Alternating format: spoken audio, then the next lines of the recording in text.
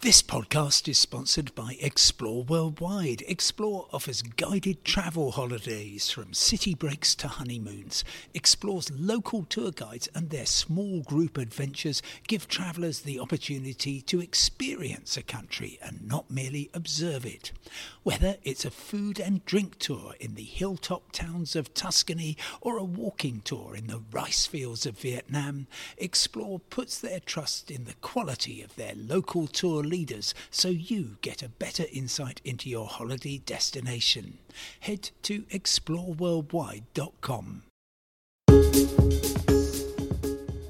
Hello and welcome to today's independent travel podcast with me, Simon Calder, at a very exciting Paris Gare de l'Est. This is the station that was the departure point for the Orient Express, l'Express d'Orient, which of course connected the French capital with Vienna, Belgrade and Istanbul for many decades. It was also the place that unfortunately 9 years ago saw the ending of the last link on German railways between Paris and Berlin. But that has now all changed because we have a new revived link that Austrian Railways is running. Yes, but in association with French and German railways. Austrian Railways has a very good operation called Nightjet, building a network of overnight sleeper trains between the key locations in Europe.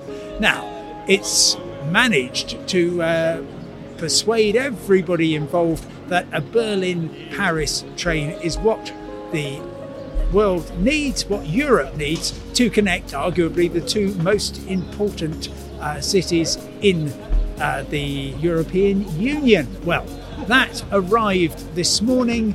It was about half an hour late, but I spoke to the most notable happy passenger on board, Clément Beaune. He is the French Minister of Transport. It was very nice. It was long, but it's nice because you can sleep, you can work a bit, you can talk with friends and have a drink.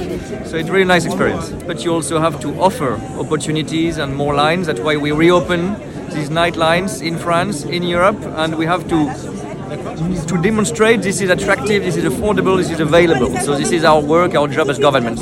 It remains the case that it's an awful lot easier to have a cheap, quick flight between Paris and Berlin. I've priced it up and you could find a couchette for about €80, £70, booking a few weeks ahead. But you've only got 3 a week to choose from.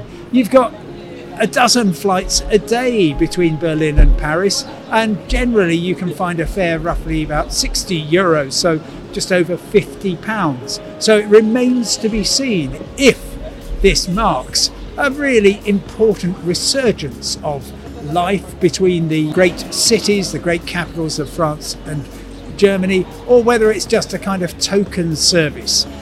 It's clear that the environmental lobby and many railway fans like me would like it to be a permanent addition and to see many more. But at the moment, well, most European sleeper trains are confined to one country.